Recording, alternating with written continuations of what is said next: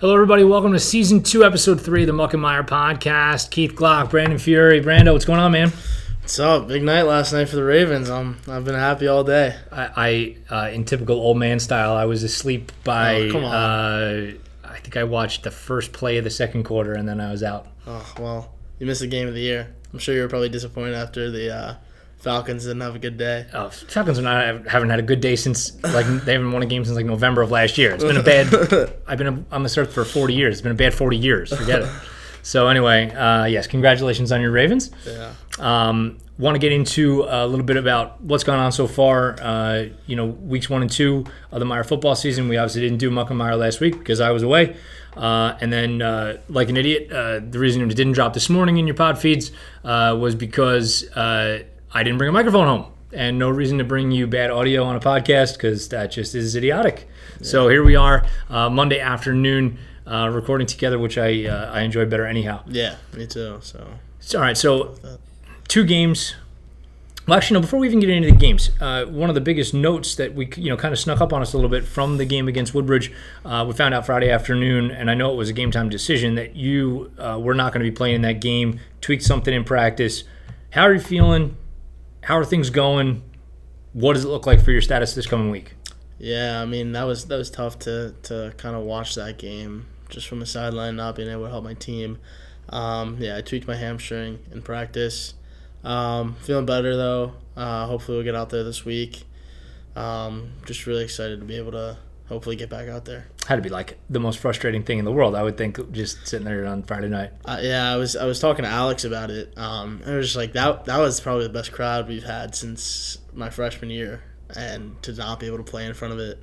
And then obviously the result that happened is kind of unfortunate. Yeah, so okay. Well, hopefully we'll be happy to have you back on Friday night. Yeah. 3-game road trip coming up. Before we look ahead, let's look back. 2 games, no points. Yeah. I think I speak for a lot of Cougar Nation when I say, what's going on? Yeah. Well, you can't win if you can't score. So that's why we have a 0 in the win column. As for the 0 in the points column both week, it's just us shooting ourselves in the foot. It's really not anything that they're 2 great teams, ranked pretty high in the state right now, Linden and Woodbridge. It was nothing that they did, and just more about what we did, getting penalties, missing easiest blocking assignments or easy throws, and all of that. When you're playing from behind the sticks, it's tough. You don't have plays for 3rd and 20. You don't have plays in the playbook for that. And just when we're constantly putting ourselves behind the sticks and just having to claw back just to get back on schedule, it's tough. And then that combined with playing Woodbridge and playing Linden doesn't make it any easier. So we got to clean some things up, which we have a great coaching staff, so I'm sure they'll help us. And yeah, I mean, at the end of the day, you got to produce. So. Well, and it's fun. I'm always trying to delve deeper in some of this stuff too. You mentioned I'm a Falcons fan.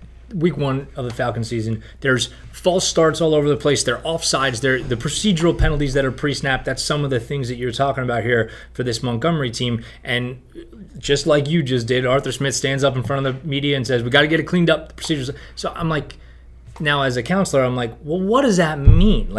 For the people out there that haven't played football and put their hand in the dirt across from another 260-pound guy, how does maybe those things happen? What would you say is there a theme as to why those kinds of procedural penalties have happened? And what do you actually do to clean them up rather than just saying, well, we got to clean them up? How do we do that? Well, first off, we're a young team still. That's also a big part of it. First, whether we like it or not. Guys are going to get nervous. Guys are going to get excited, which is good. But having to just channel that to not, whether it's jump off sides or hold, right? And how do we fix that? You rep it. Like anything, you don't just get better by sitting around and waiting for next week. You get better by working in practice, running the same sides. There's no one when to let go on when they get a holding penalty on a zone run. I know we had one against Woodbridge. One of our few good plays. Come back, and when you do that, it just kills your team. So just working on that in practice. Go through the win and watch some of that film to see all of this stuff. What do you have to do in order to kind of reset things and kind of almost start over? Yeah, well, what we have to do is we have to score and we have to fix it. At the end, we're going to amp it up a little bit. Guys are going to start playing with some more excitement.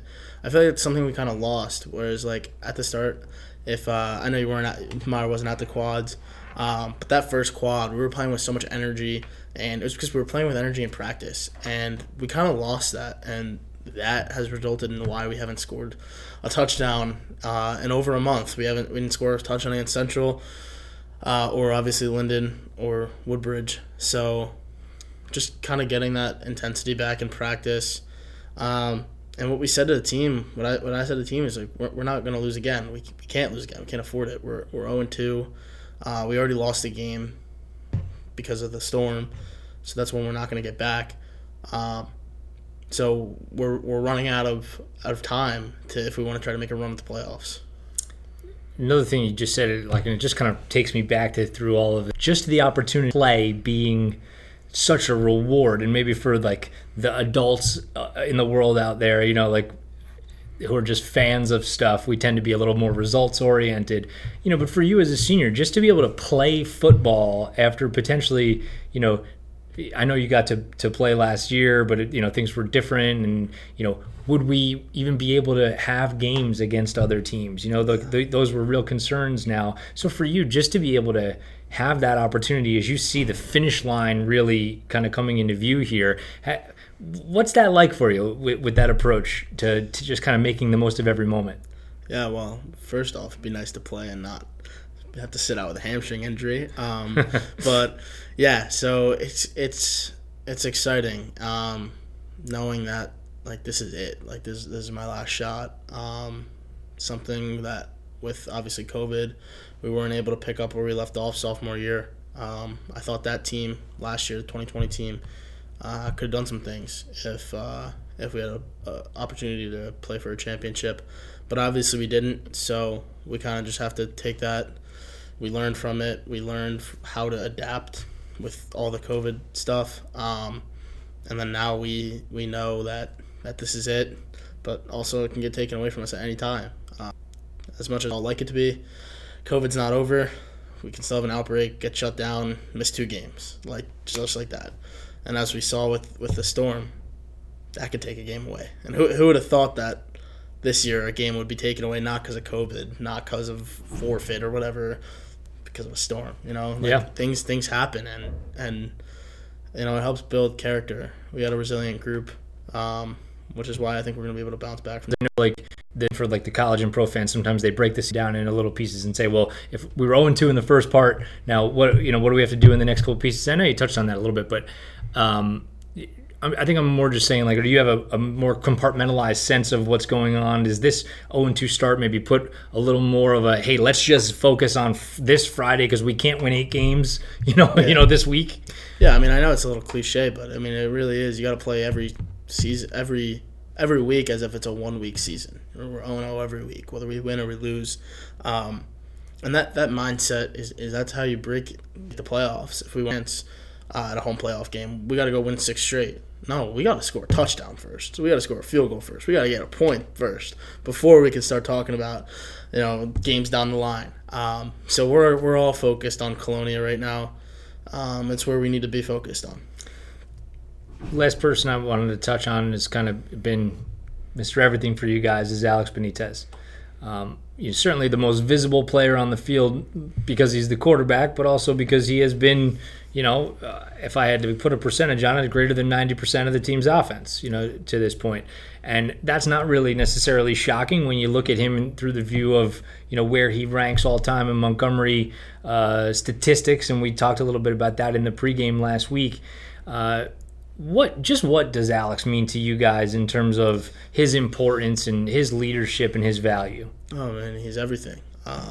When we need the offense to go, it's going to start with him, and when the offense isn't going, it's also going to start with him. And he's done a good job of kind of shouldering that. When we're 0-2 with no points, a lot of people are going to look at him. They're not going to look at me. They're not going to look at the linemen. They're not going to look at the receivers. They'll look at him. And he's done a good job of kind of keeping a level head. He knows what he has to do to improve. He knows what he has to keep doing. And it's gonna fall into place. We have too much of a hardworking team, hardworking coaches, and just talent that it's not gonna fall into place. It will. It's gonna come. But it's not gonna come, like I said before, by just sitting here. Like it's gonna come practice and film and extra time and that stuff. That's how you get better. He's had, he's on the cusp of all of these great things. I mean, the all-time rushing leader in Montgomery history. We know he has the most rushing touchdowns. He's 6 points shy. If the team isn't winning, does it? Because Alex, and he's a pretty humble guy. Does this take away from any of the accomplishments that he's kind of on the cusp of? Yeah, I mean, it doesn't. I mean, what he's been on up 3 straight games. Why? Honestly, not really in high school for me, at least. Other than, I mean, you always want to play in front of your crowd. But the road game is just a business trip. We play teams that are very far away, so it's long bus rides. Definitely don't want to have a long bus ride home like we did against Linden. But it's just taking care of business. I'm not sure if we're playing at any senior night or anything wrong. Well, here's to ruining things. The head coach of the Cougars, Zoran Milic, in the pregame show of that one, and we're cooking up maybe a little bonus Muck and Meyer pod, hopefully with the new athletic director of Montgomery, Chris Grundy, and hopefully we'll have that to you a little bit later in the week. So everybody hang with us.